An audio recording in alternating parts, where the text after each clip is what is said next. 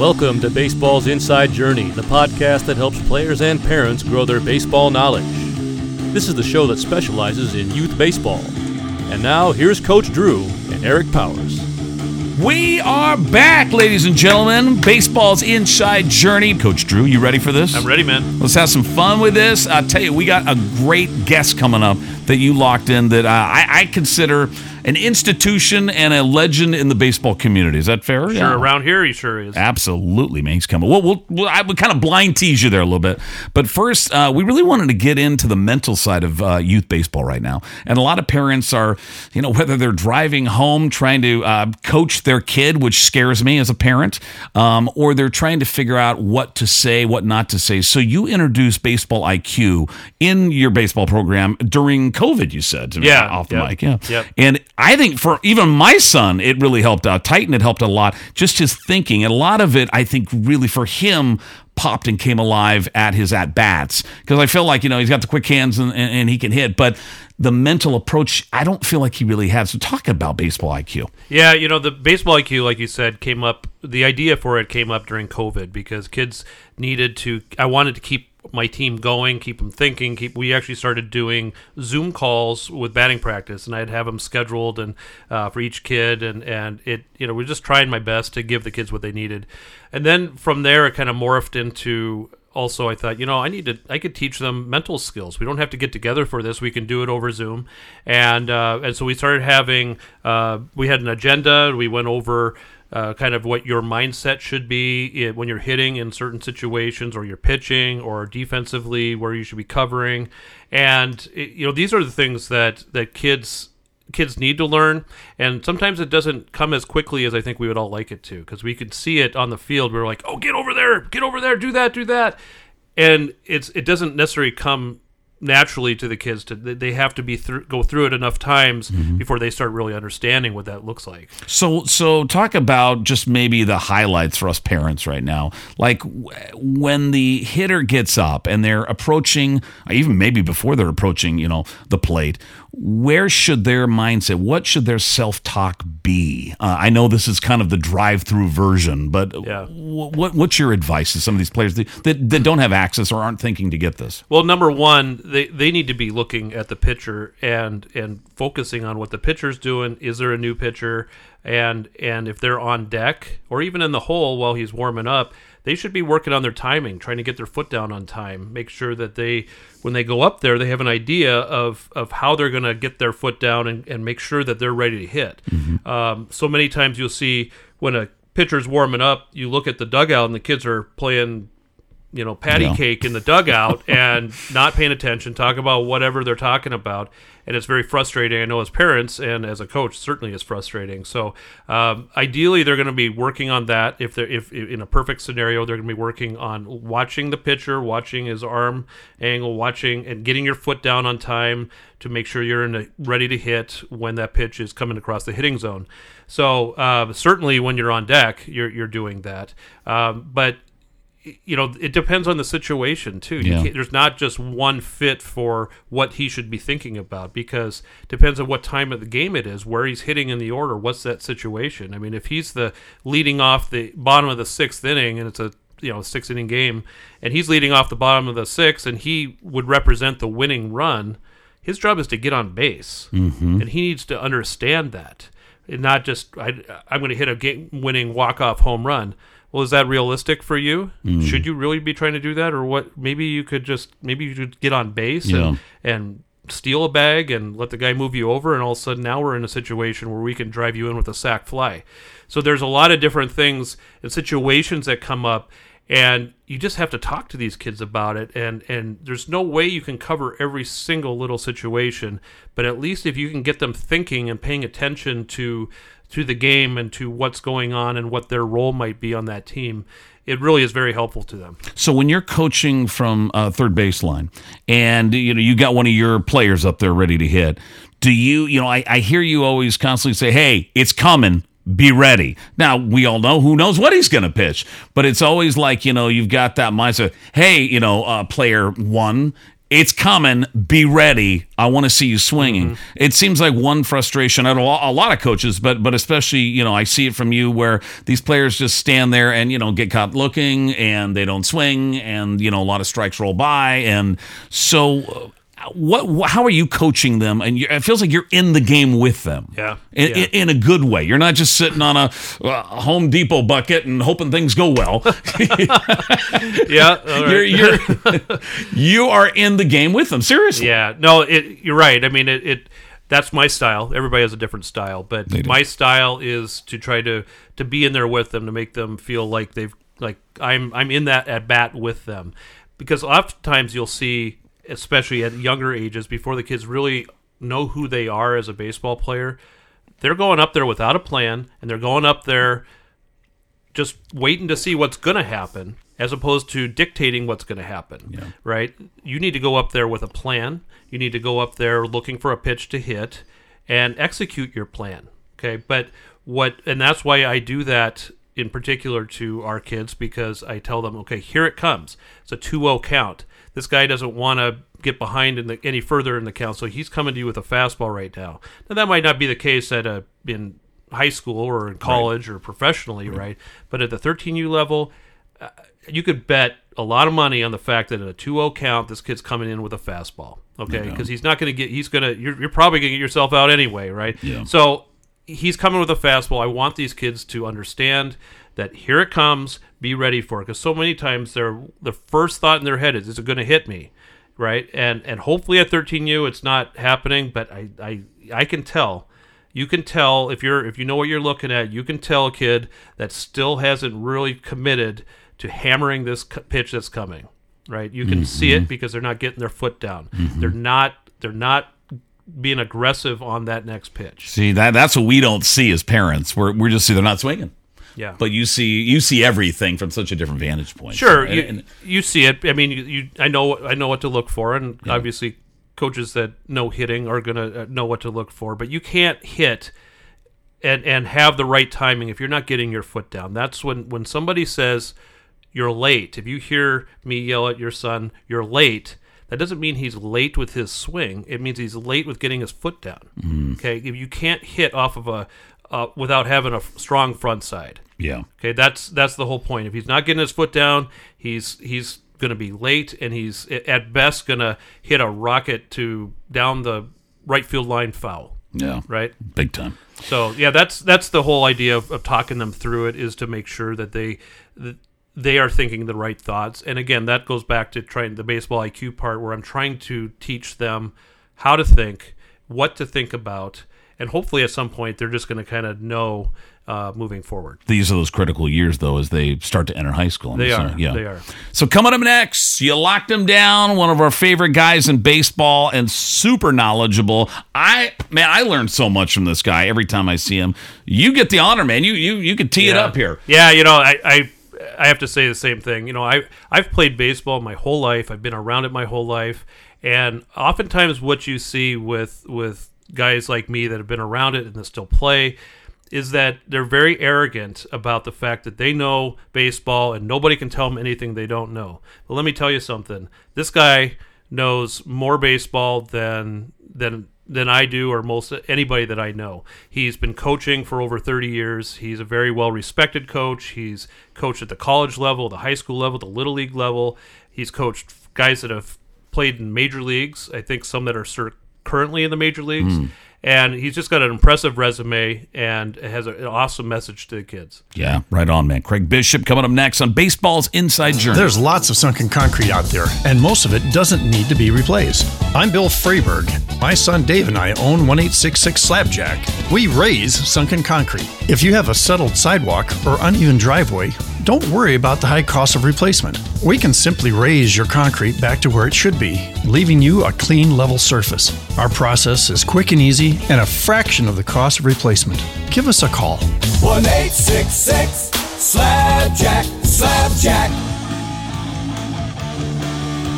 Welcome back to Baseball's Inside Journey with Coach Drew and Eric Powers.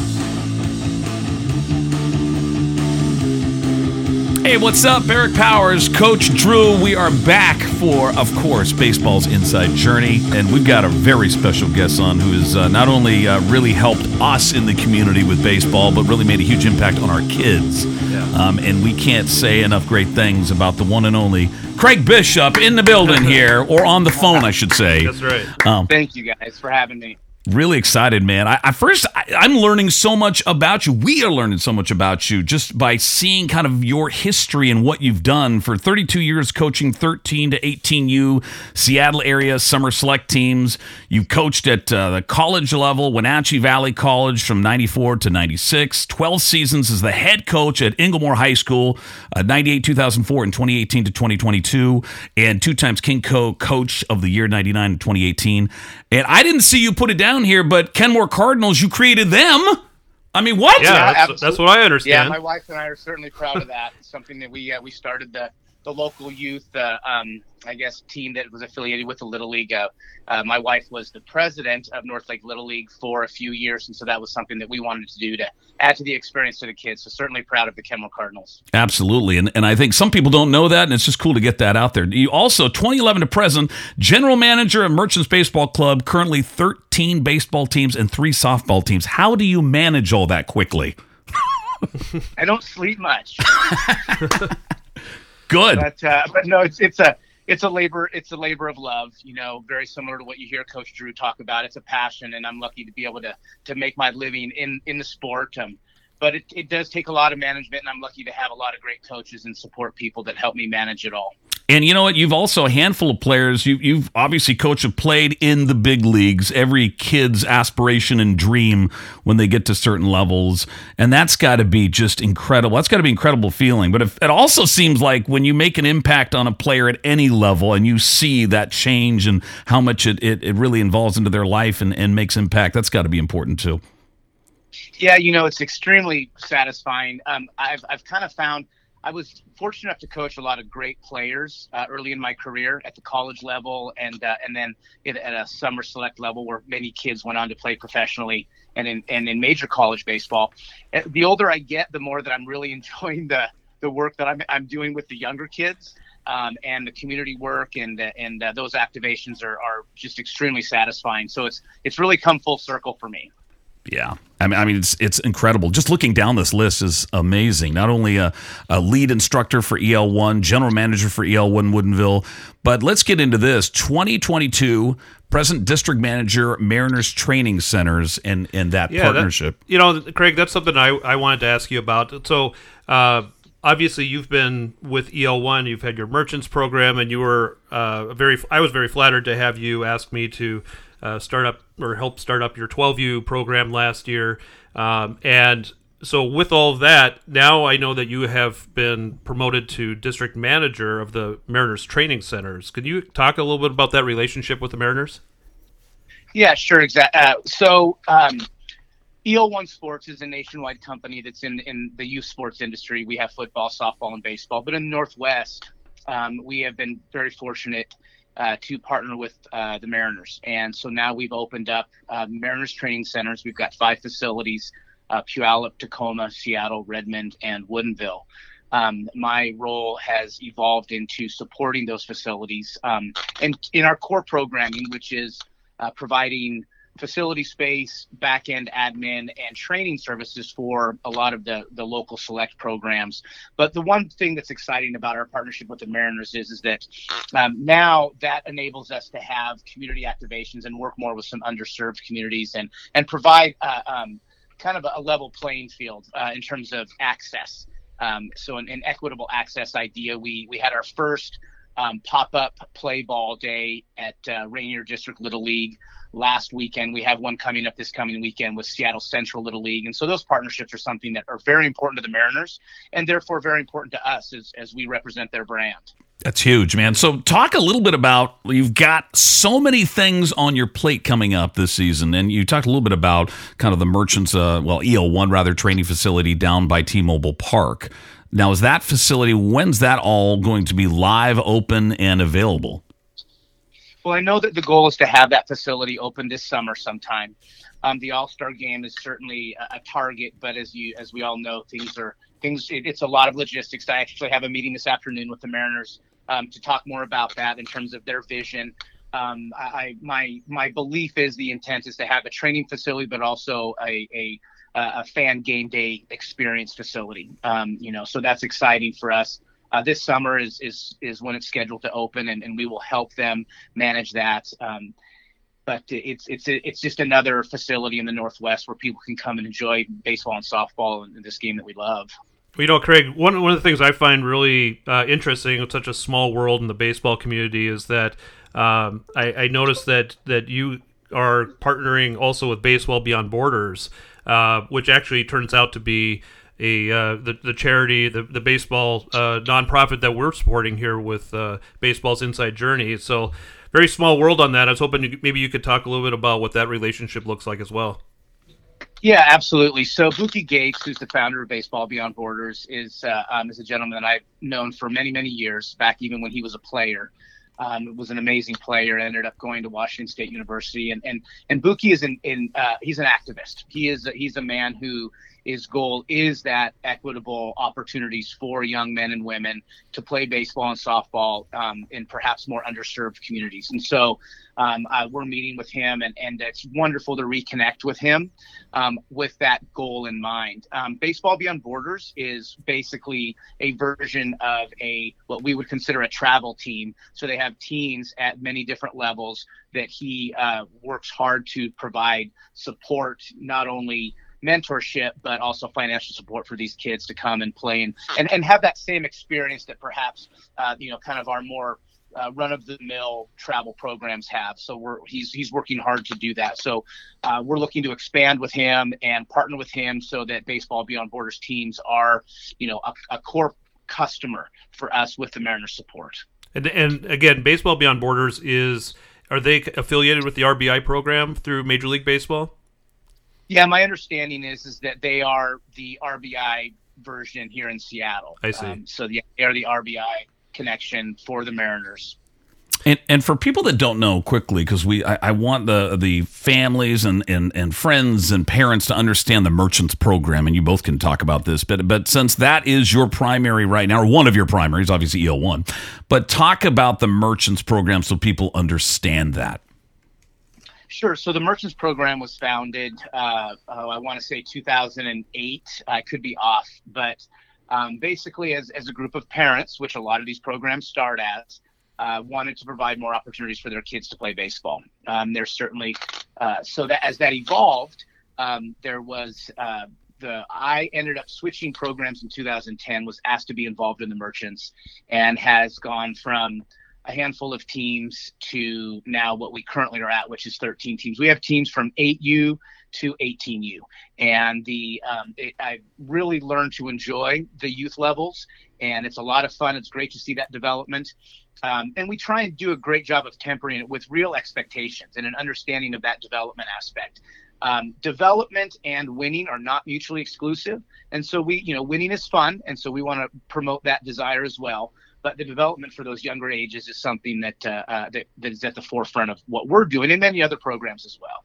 I was actually hoping, I know it, but I was hoping you could kind of describe the differences of different programs out there. There's tournament teams, right? There's select ball, travel ball, club teams. Can you kind of break all that down a little bit? So basically what you have are these travel teams or select teams. And the reality for that is there's many different opportunities for families.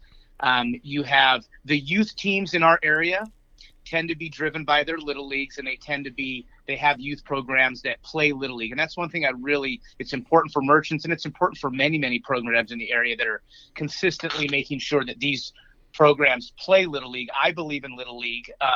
My family believes in little league and feel like that's just a wonderful community environment. And so our select programs supplement that.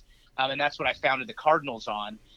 And then as kids get into 13U baseball, then it transitions a little bit more into that classic select travel mindset where you're playing anywhere between 40 and 50 games a year. And then as they get to high school, then they're playing that same 50 games, but in a much shorter window. So it's much more of that college prep, playing the game on a consistent everyday basis, because baseball and softball are truly meant to be played every day. Not always easy when your children are 8, 9, 10. So that's not the goal then. But as they get older, it's certainly something that's important as they move on. It's very difficult to be successful if you're not playing at a consistent level. Yeah, and I'm glad you said that about Little League, because I am totally in the same boat as you, where I'm totally supportive of Little League. And also, one thing that should be noted, too, is that you were a North Lake Little League coach from 2005 to just most recently 2021, and as well as a board member from 2005 to 2013. And so it just shows how you have supported the Little League and youth baseball in this area. And with that, I think there's a lot of, and we're hoping that a lot of the listeners today are going to gain something from this, in the sense that we're trying to find out what should be like the number one thing they should be thinking about when considering a program to go play for once they leave Little League. What kind of questions should they ask? What should they be looking for out of a program or a coach or what have you? Right. Yeah. So I guess before I get into that, one thing I am really proud of is the fact that I've been fortunate enough to coach at every level from college to T-ball. And so I have a lot of experience in all of those levels. And so as people start to look for summer programs, they just need to start to ask questions like, what are the roster sizes? Obviously, what are the costs associated with that? What do those costs cover? What does your indoor facility space look like? How often are you getting together? Obviously, who are the coaches? How many games, right? So I'm constantly amazed at we see programs where they play 30 games, right? So for a 16U player to play 30 games, it's not enough. Yeah. Our goal is 50 games on the course of a summer plus a high school season, which is 20. So 70 to 75 games is an appropriate amount for a high school player, in my opinion. So the number of games associated with that cost. What are their home fields? What are there, if any, playing time rules? Those are the types of things that I would encourage families to ask as we're building our merchants programs. And there's a lot of programs that do a great job of it, and some programs have different ways of doing things, which is great. It's just all about choice, and knowing what you're getting into. Adding on to that, Craig, I loved it when you spoke to the parents at the merchants tryouts, and you said it's a two-way street. And you got into the conversation of, it's got to work for us, but it's also got to work for you. And I think as parents, sometimes, we're just so excited for our child to be on a team they want to be on, and we're salivating and excited. And we sometimes don't look at it as a two-way street. And that made me think differently. Can you talk about your mindset with that? Sure, absolutely. I mean, Select Baseball is about my program selecting players, but those players also selecting our program based on what our values are and how we go about our business. And in doing so, when we make that public, it allows us to be accountable, right? Because the one thing that my biggest promise for merchants families is that you have access to me. You may not always like the answer, but you do have access and you will get an answer. We have very specific policies that either it will be as we say or we'll work to fix it. And I think that's one reason why we've had great success in the past. And certainly the program's not for everybody, just like other programs aren't for everybody. But our goal at the end of the day is that you know what to expect so that you can make educated choices as to your child's future. Mm-hmm. Yeah. Craig, I've heard people, especially during my years coaching in Little League, that are concerned about how travel ball, select ball is affecting Little League in that way, and that some people, and you'll see it every once in a while, where you see some really talented players that decide that they're too good for Little League. They don't want to do that. They're going to focus totally on playing select ball, and it's everybody's choice, obviously. But how do you feel that plays out? Would you agree that there are times when maybe a player should just focus on select ball, or do you think there's something more to that Little League experience, perhaps, that would benefit them? I think that people can have their cake and eat it too. I think that people can have the benefit of both worlds. So, for example, our select programs, they play outside of the Little League schedule. And so the Little League, they get those experience, because when the day's over, Little League is about community. It's about kids playing with their friends. And if they're playing with their friends, they're having fun. Yep. Regardless of win or lose, they're having a great time. And so if they're having a great time, what are they going to do? They're going to want to play more. They're going to want to stay in the game. They're going to keep it up. And so for me, the community sense of Little League is a founding concept. And something that I just would never recommend somebody avoid, because I do believe that you can find that competitiveness in a select program while still playing in the Little League level. Good. I like that. When do you think your child should focus just on baseball, or should they always be multi-sports, or is there a cutoff when they're in high school? That's a really good question, Eric. I think that it's so fluid. I think a lot of it has to do with, I tell kids to play a sport until someone tells them they're not good enough anymore. So sometimes that means that a kid plays basketball or football all the way through high school. And while they play baseball, there are a level of kids that need to spend the extra time and energy to focus on baseball for two main reasons. Number one, they love it. And number two, it's necessary for them to continue to stay with their peers who perhaps might have a better skill set. Right. So it's along a spectrum, right? So the range between, talent and strength and experience. And so ultimately there's no right or wrong answer to that. So if a kid is capable of playing varsity basketball, I'm all for it, because learning to compete in different environments is a huge benefit, regardless of whether he's, because I want a kid that is coming to my baseball team that has just finished up playing highly competitive with 300 people in the stands screaming at them, and they're comfortable in that environment, and so I want as much of that competition as possible. So you're supportive of kids playing multiple sports, even when they are also committed to the Merchants. Yes, absolutely. Yeah. My focus is when it's baseball season, we're asking parents to have that be their priority. When it's football season, I'm asking for the kids to give their coaches and teammates the honor they deserve of having that be their priority. Basketball season. So we'll work with kids to try and find ways for them to stay up to date with our curriculum over the course of the winter workouts, and we can do that in open facility time and other avenues. But when the day's over, I guess I just want kids to really be committed to what they're doing in that moment to honor their coaches and their teammates. Because if it was June 15th and I'm expecting the player to show up for baseball, if it's October 10th and the kid's playing football, I'm expecting him to honor that commitment and be all in on that football season. Yeah. And burnout, of course, in any sport is something that you hear about a little bit. And I have heard of it. I haven't, my son's only 13 right now, so it hasn't affected him, and hopefully it never will. But what do you think is the number one reason that kids burn out in baseball? And when would that be, even when you see that? I feel like I might actually have a better feel for it in softball. With two daughters that both have played softball, one currently on a 14U team.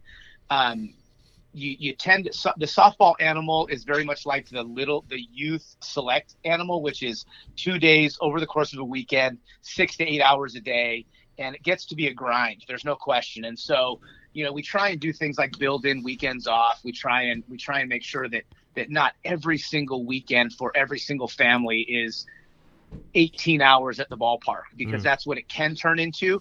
And so in that environment, I find that those kids tend to burn out more when they're experiencing that pre-puberty, or even in that intermediate level, 13, 14. Now, when we get to the varsity level, we're looking to play every day. And because kids that don't love the game aren't playing anymore, which is fine. But what we're trying to create is an environment at the varsity level or 16 to 18 level is, yes, this is what it feels like in college. This is what it feels like on an everyday basis.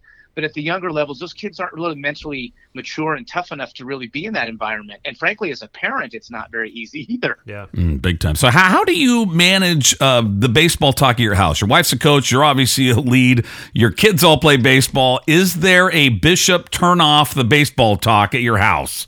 Gosh, you know what, Eric? There's not. It's our culture. I'm very proud. My son plays Division I baseball on the East Coast, and my daughter, Charlie, who's graduating from Wazoo this year, is coaching our 14U softball team with my wife and I. And it's something that we love. We watch Major League Baseball on TV, or we watch a lot of college softball on TV, which is a wonderful sport. And we just talk pitch sequencing. We talk at bats. We talk about defensive positioning. It's just something that we all have a passion for. it's not something that's 24/7 in the house, but it's certainly fair game to talk about 24/7. No doubt. And now your son, obviously, congrats, playing D1. Do you leave it to all his coaches now? Do you give him any thoughts, any advice when he has his at-bats? He's playing offense, defense. Do you ever feel like I've got to say something, or do you just let the coaches do what they need to do and you say what us typical parents say, hey, man, fun to watch you play? Yeah, it's been an evolution, Eric, to get to that point, because I was lucky enough to coach Teddy, my son, growing up all the way through high school. But now that he's in college, he's a young man, and I'm trying to let him do his own thing. He and I talk about his swing, and we talk about him and how he plays, because it's just a nice way for us to connect. But certainly I don't have any conversations with his college coaches, because that wouldn't be to his benefit. Mm-hmm. And ultimately my goal is very simple, that he achieves his goals. And so I have to make sure I make choices that are consistent with his goals. Craig, that actually is what you just said, that would not be to his benefit. That's actually a subject that we spoke about briefly in our first podcast, which was kind of that relationship between the coach and the parents and the kids, and when to talk about concerns and who should be talking about those concerns about playing time or whatever those things might be, and when does that transition happen to where the player needs to be the only person advocating for themselves. So that's I think it's great that you brought that up, because it's certainly something that I think we all know some parents have different ideas on, right? And so yeah, I mean, I've had a lot of experience on both ends of it. My son has been a role player all through college, at every level. And so there's been lots of time on the bench and lots of time for him to prove what kind of a teammate he is, which I'm very proud of. But it's also very difficult as parents. So I certainly have a tremendous understanding of the desire to ask those questions and want to get information, because sometimes teenagers don't exactly communicate effectively with their parents. And so a lot of times parents will say, hey, well, how come this happened? Well, I don't know. So my goal is that kids are given the information that they need to communicate with their parents. And if not, then we can get parents involved. But, going back to that original conversation that I know you had on the first podcast, yeah, I would say, I agree completely with you, Coach, that 13U is that time where we really try and ask kids to advocate for themselves. At the 12U and under, we're asking them to learn to advocate.